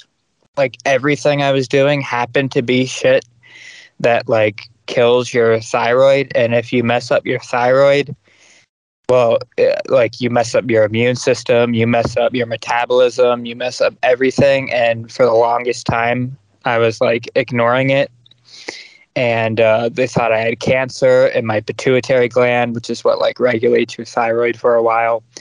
And but you know, I was just kind of like, I was just like, all right, whatever, I'm gonna die. And but then it turns out once you actually start dying, you're like, fuck this, especially because it was like so slow. And my whole body just started, I stopped getting sleep, and there was like glands behind my eye that like, you don't notice them unless they stop working. But like, I couldn't sleep at all. Every time I tried and started drifting off, these things would start spazzing out and going crazy. And so I wasn't sleeping for like, I don't know. I was getting very, very little sleep for like a month and a half. And this will sound crazy, but there's a lot of other people that can attest for it. I was taking, so, you know, my mom hands me, she's into like crystals and shit, and she hands me selenite. And I'm like, whatever, fuck it, I'll try it. And I had tried one of her crystals before for a toothache. And I took this crystal and I put it, this was after not sleeping for like, I don't even know how long, over a week without any sleep at all. And I was starting to go crazy because the other thing that it does is it messes up your hormones. And so I was like going crazy from no sleep and from the hormones being all out of whack. I was like a bitch PMSing, but like times a million. And so I put this thing to my neck and to my head, and I like fell asleep instantly because I was so tired. And it stopped. Like I was having like seizures. Like it wasn't an actual seizure, but that's what it looked like. Like my head would start like rattling, and like you could physically see it. I was like, it was going nuts, and I fell asleep, and so that helped. But it became less and less effective, and it got really bad. I couldn't eat, I couldn't sleep, I couldn't drink, I could drink, but I couldn't shit because my stomach was all fucked up. And so I couldn't sleep, eat, or shit. And they told me, you know, the thing about the ER, like I went to a place and they said I went to see a like urgent care doctor, but that was a bad idea because they couldn't do anything there. And they said to go to the ER, but I've been to the ER before. They don't care unless you're literally like 5 seconds from death, and I was like 12 seconds from death. So like they literally don't care unless you're actually dying. And I couldn't get an endocrinologist for like 12 days. 2 months at the time. So I have one next month. And so I mean, I had no choice. And the drug itself, when I was doing it, I started like throwing up everywhere. My body was just like viscerally rejecting it. So, and then my thyroid was getting really sensitive to it. So I quit.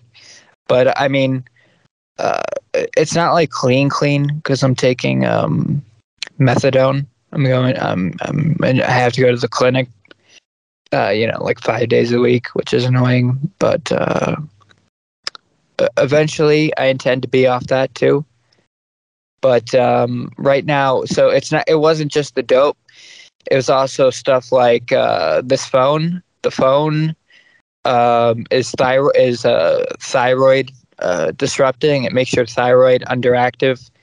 And so now I'm hypersensitive. So the EMF from the phone and from laptops, and this is all real. This isn't like conspiracy stuff. You can look it up. And I can, like, most people can't actually feel it, but I can feel it like in real time. So I got this EMF protective like scarf. I look like a retard, but like I put it around my neck, and that helps a little bit. And and also my OCD. It turned out that the hand sanitizer that I was using and shit, and like, you know, the wipes and Lysol and all that, being a clean freak, which looking back didn't even make sense because I was doing drugs, and who the fuck, you know, that could have been smuggled in on some Mexican's ass or something. But whoa, I just saw something weird in the sky just now. I'm outside in my car, and I just saw, I don't know, a shooting star or something. It was I don't know what that was. But anyways, yeah, the hand sanitizer was messing with me. Blue light was messing with me. I couldn't. Now it's better, but I couldn't look because my eyes, like the thyroid mess. Like, it's all connected, and like that's the thing. Like, I wasn't getting sleep. Your eyes are like super important, just like obviously, but like the actual eyeballs itself, like, you know, REM sleep is rapid eye movement. And I so now even when I get sleep, it's not like, it's actually getting a little better the last few days, but it was like, I could sleep like, I did sleep like 12 hours last night because I didn't sleep at all the day before. And it wasn't, I don't wake up feeling like refreshed. I have hypothyroidism, and yeah, it just sucks. It's like everything, your metabolism, your immune system, your thyroid, your everything. And it was fucking with my balls too. But so I had to change my diet. There's certain stuff I couldn't eat because of the immune system, but there's certain stuff you could eat too, and you could actually fix the ball issue pretty quickly. It's yeah. So basically, I found out all these chemicals in our daily lives, and in our food, and in our phone, and our phones, and everything. That's part of the trans agenda. This stuff all is meant to turn you into a tranny, basically, because that's what having like your thyroid hormones and it attacking your testicles, and that's why male fertility is going down, and that's why cancer is going up. And I mean, this stuff, if you actually read about it, it causes brain cancer, and it's your phone, and you're supposed to hold it to your head. And if you read like some of the stuff on the health, whatever they say, don't hold your phone to your head. It's like, well, that's how you use a phone. And they say, don't put your laptop on your lap. And it's like, that's how you use a laptop. It's, you know, it's like this stuff was literally invented to kill us. But yeah, so I had to get rid of my OCD overnight. And I found like plant-based sanitizer for when I do have to use it. But yeah, I had to change my diet. I had to change everything like overnight. Wow, that's quite a busy couple weeks. Yeah, and I was like literally on the verge of death. I was not doing well. Like, I was getting pale. I wasn't sleeping at all. I wasn't. It was pretty bad for a little bit, and you know, some of that had to be withdrawal symptoms, though, right? For some reason, something similar like this has happened before, and I wasn't really. Something weird happens where I'm going through like thyroid issues, where like I don't feel the withdrawal too much. It's almost because it messes with like everything. It messes with like all of your bodily functions, your circadian rhythm, everything. And for some reason, I was not feeling the withdrawal too bad, right. And I was still using. I was just using less because I realized that it was the stuff mainly that was fucking with me the most.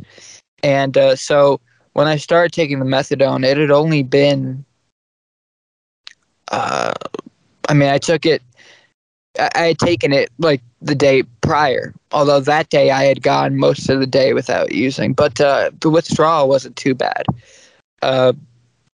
Because it was like, you know, it was like a month and a half of not feeling well, but most of that time I was using until like the last, you know, day or two. So it wasn't really withdrawal. It was just it was all the symptoms like of you know, hypothyroidism and lack of sleep and just yeah, because I was still not feeling good even after I got the methadone too, and that helps with withdrawal. And although they start you out on a pretty low dose, but how long are you going to be on the methadone program? Well, I don't want to be on it long, but just right now, you know, I'm feeling a little better every day. I want to just stay on it while my body is recovering. But, you know, all opiates do that. And that, you know, I really am convinced. Like, it's like everything in our daily lives and the chemicals is also in the water. I had to change the water I was drinking. It was because it was bottled water and plastics, stuff containing certain plastics in general. I think it's called BAP, that chemical. BAPs. Yeah. And that also, you know, that feminizes young boys in the womb and basically turns them trans. And it also disrupts your thyroid, which basically turns you trans. So, yeah, and think about it, like the opiate epidemic, Big Pharma, Johnson & Johnson and Purdue starting it on purpose and being found liable in court for that. And I mean, I really do think that there's like something going on with that, like male fertility going down. I think it's part of the depopulation and the transgender agenda. You know, the border open and fentanyl pouring in. I really do think that this is like a coordinated plan to turn us transgender, which ultimately leads to transhuman, us all lacking an identity so we can resist our corporate overlords, and basically we'll turn into aliens. I think the aliens are us in the future.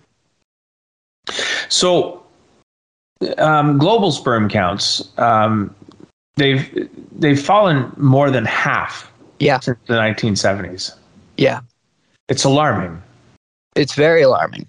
And I could tell you right now, like, I'm sensitive to all this stuff. The one thing that makes me feel good now, and it sucks because it's starting to get colder, but I feel like I was pretty blessed. And that's the other thing. I've kind of become a little religious.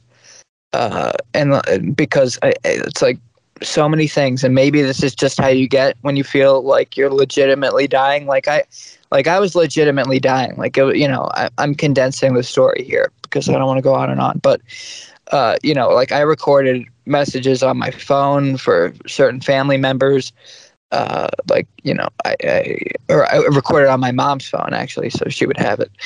Like I thought, you know, for real, like this could be it. But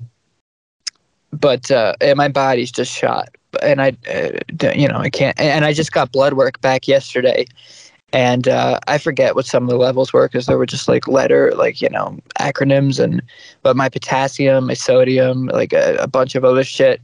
My blood's all over the place, and I also heard the nurses talking before they gave it to me, and they were like, they seemed concerned, and they didn't even know what some of it meant, and. Yeah, and they didn't even check my thyroid levels. And I know that's going to be bad. But, yeah, and as for the methadone, I don't plan to be on it long. I just want to be on it for a certain amount of time while my body feels better, because I can't handle, because, you know, I can't deal with the withdrawal on top of this. So I just want to, and also methadone, and really anything that activates the opiate receptors. Methadone also messes, I don't know if it messes with your thyroid, but I know it messes with your balls. So I don't want to be on it too long. Because, yeah. And even like if you read stuff like, I forget where, but some sort of, it wasn't the Philippines. It might have been the Philippines. It was somewhere. Cambodia, I don't know, something. So one of those like Asian-ish countries or whatever, and they noted, I was reading something, people forever ago noted like that the people in these countries are like, the men are very like feminized. So it basically turns you into a tranny. Like, that's what this stuff does. Right.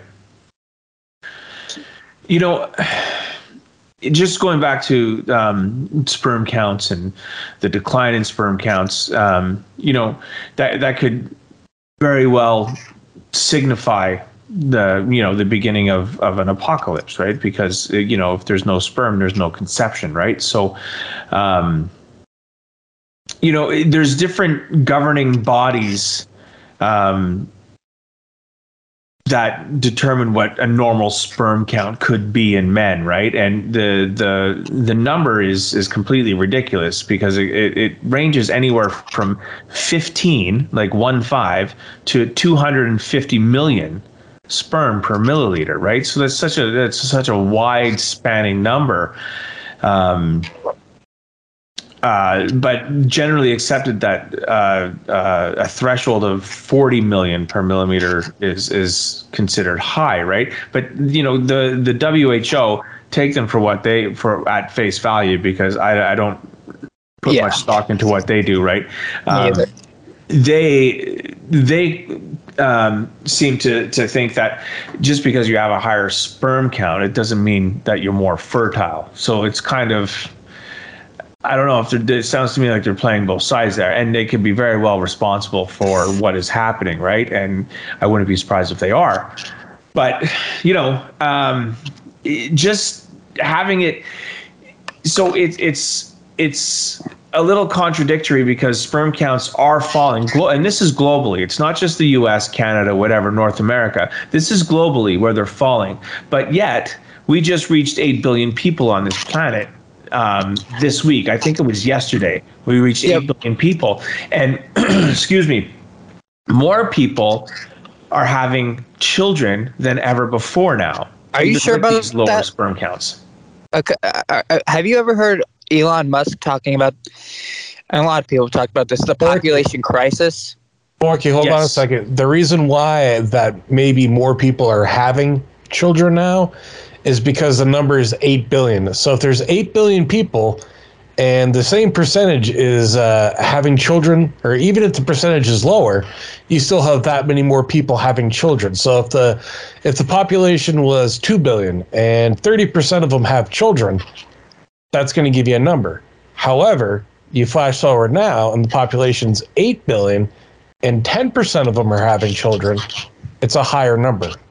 True. I just want to bring the mathematics into absolutely, it. Sorry, and you're absolutely right. You're absolutely 100% right to bring that up. However, in this situation, I don't know if we're dealing in actual numbers or percentages, right? So that would have also a big impact on determining if the numbers are skewed or not, right? So, but it also depends. Excellent point. It also depends where you're talking about. Like Africa, the population is booming, but in the West, the population is going down fast. In fact, we don't have enough people to replace. Like each generation is having less kids. And, I was going to bring that up. Yeah, go on. Yeah, and our population is basically on the verge of collapse. And even Chuck Schumer, I think yesterday or maybe the day before, was talking about, like, his argument was we need to bring immigrants into the country. Of course, they only want to do that because they vote Democrat, and although the Hispanics voted largely Republican, and that's why they won Florida and Miami-Dade County. But they want to bring these people in and say, look, we let you come over, vote for us. But he was saying, we need them because we're not having kids, and we need, to replace our population because we're not doing it naturally. So we need to bring these people in. That was his argument for open borders, basically. So, the population is doing real bad in the West, and we're just, the sperm count is down. So I know we have a lot of people, but that's mainly like Africa and I think India and stuff like that. Like their populations are booming. China, they had like the one child policy, and then they made it two children, and then they made it 3 children. But most people are not having 2 or 3 children, and they're dealing with an issue too in China.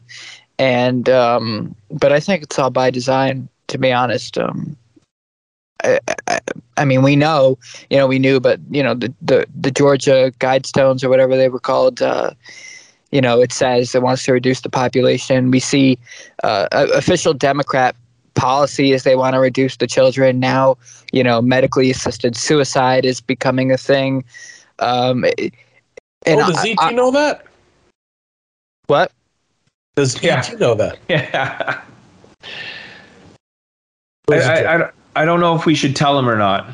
No, probably not. Yeah. Sorry, Borki. It was a joke. I make those occasionally, but please continue.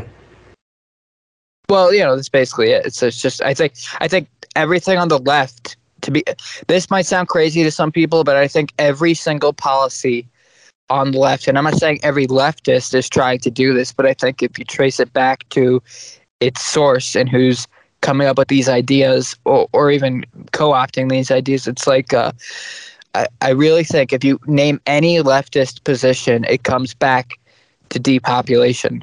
That's the end goal. That's where it ultimately leads. So it may not seem like it on the surface, but the LGBT stuff, that, what is that? That's relationships that don't end with the production of children, right? I mean, all of it. And not just stuff on the left, it's also technology and other stuff outside the left. But I think any leftist idea ultimately results in depopulation if you follow the logic all the way through. I mean, I can't think of one that doesn't end with depopulation. I mean, you're bringing up some interesting points, definitely. I don't know their policies enough to make an accurate comment, but I can also understand that you're onto something there. It makes sense, right? But there's also theories floating around that. So I have 2 things I want to touch on. So the population crisis by Elon Musk. Talk about that. Yeah. He was just saying that, it's a narrative that's being pushed, that we have a population, that we're overpopulated. And this is sort of a holdover, he was saying, from like the 70s, I think, or the 60s, that was the case at one point. But right now, even though the population's getting bigger, like, in certain areas because of certain areas of the world, like I said, it's overall going down, and it's on the verge of, because in certain countries, like I think Japan, right, the old people outnumber the young people, some ridiculous number, I forget, and we're sort of like that here, not quite to that extent. The population's not, I think they call it like the replacement level. Like the population's not, the younger population is not having enough kids. Right. Right. And that's the breakdown of marriage. It's in the leftist policy. It's the destruction of the nuclear family. That's what they want. So okay. I was thinking of something else, but this is just as interesting. And yeah, that definitely ties into the leftist theories and views that you've alluded to. Liars, before I interrupt, I'm just looking at the time. We are almost 3 hours into this show, so it might be a good idea to have Borki on either next week or the following week so we can continue down the topic. I'm just saying this one's becoming a real long one. Okay, well, we'll wrap it up. We'll wrap it up with this topic. We'll just one thing I wanted to add, and then is that there's also theories going around that people are having as many children as they are right now in those countries that you talked about because of poverty, and that poverty produces more children. So basically, if people were working and if people were educated and if people were out more, they wouldn't be having so many kids. And that would actually bring down the population. So in some ways, poverty-stricken nations and famine and whatnot can be attributed to a higher population. And to get rid of that, you get rid of to stop people from having so many babies is to stop poverty. That was a theory that I was reading about this week, actually, and it makes sense. I don't know how true it is, but it does make sense. That's weird to me because you would think more kids. The opposite. Yeah, maybe it's because they need the kids because it's like social support. Yeah, like you need the kid on the farm and stuff. Yeah. Or maybe they have government but I would think I'm like it's all of that. It's all of that. It's to help out. It's to get money from the government. It's to help out at home. It's to help out on the farm. It's all of that, and that's why they have more kids, because they can't support themselves. So anyway, it's an interesting thought, and I'll look into it some more, and we'll talk about it on the show. But thanks for coming on, Borki. I'm glad that you're doing okay. I'm glad that you're doing better, and I hope you stick to it. And come on next week, and we'll talk about this some more. All right, man. Sounds good. Brasky? I think he's gone. The Eastern world, it is exploding, violence flaring, bullets loading. You're old enough to kill, but not for voting. You don't believe in war, but what's that gun you're toting? And even the Jordan River has bodies floating. And you tell me over and over and over again, my friend, oh, you don't believe we're on the eve of destruction. Can't you understand what I'm trying to say? Don't you feel the fears that I'm feeling today? If the button is pushed, there'll be no running away. There'll be no one to save with the world in a grave. Take a look around you, boy. It's bound to scare you, boy. And you tell me over and over and over again, my friend, oh, you don't believe we're on the eve of destruction. Oh, you don't believe we're on the eve of destruction.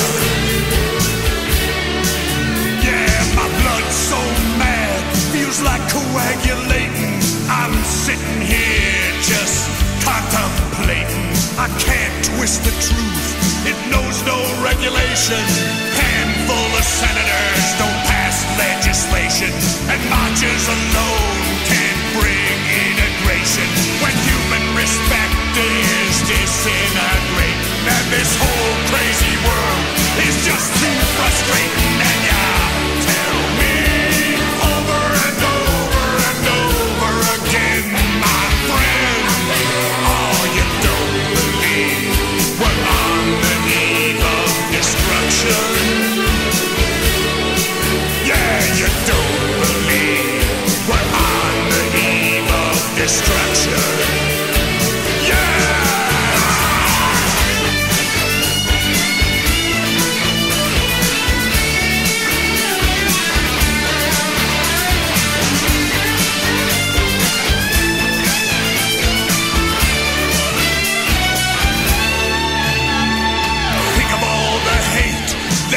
In Red China, then take a look around to Selma, Alabama. You may leave here for 4 days in space, but when you return, it's the same old place. The pounding of the drums, the pride and disgrace. You can bury your dead, but don't leave a trace. Hate your next door neighbor, but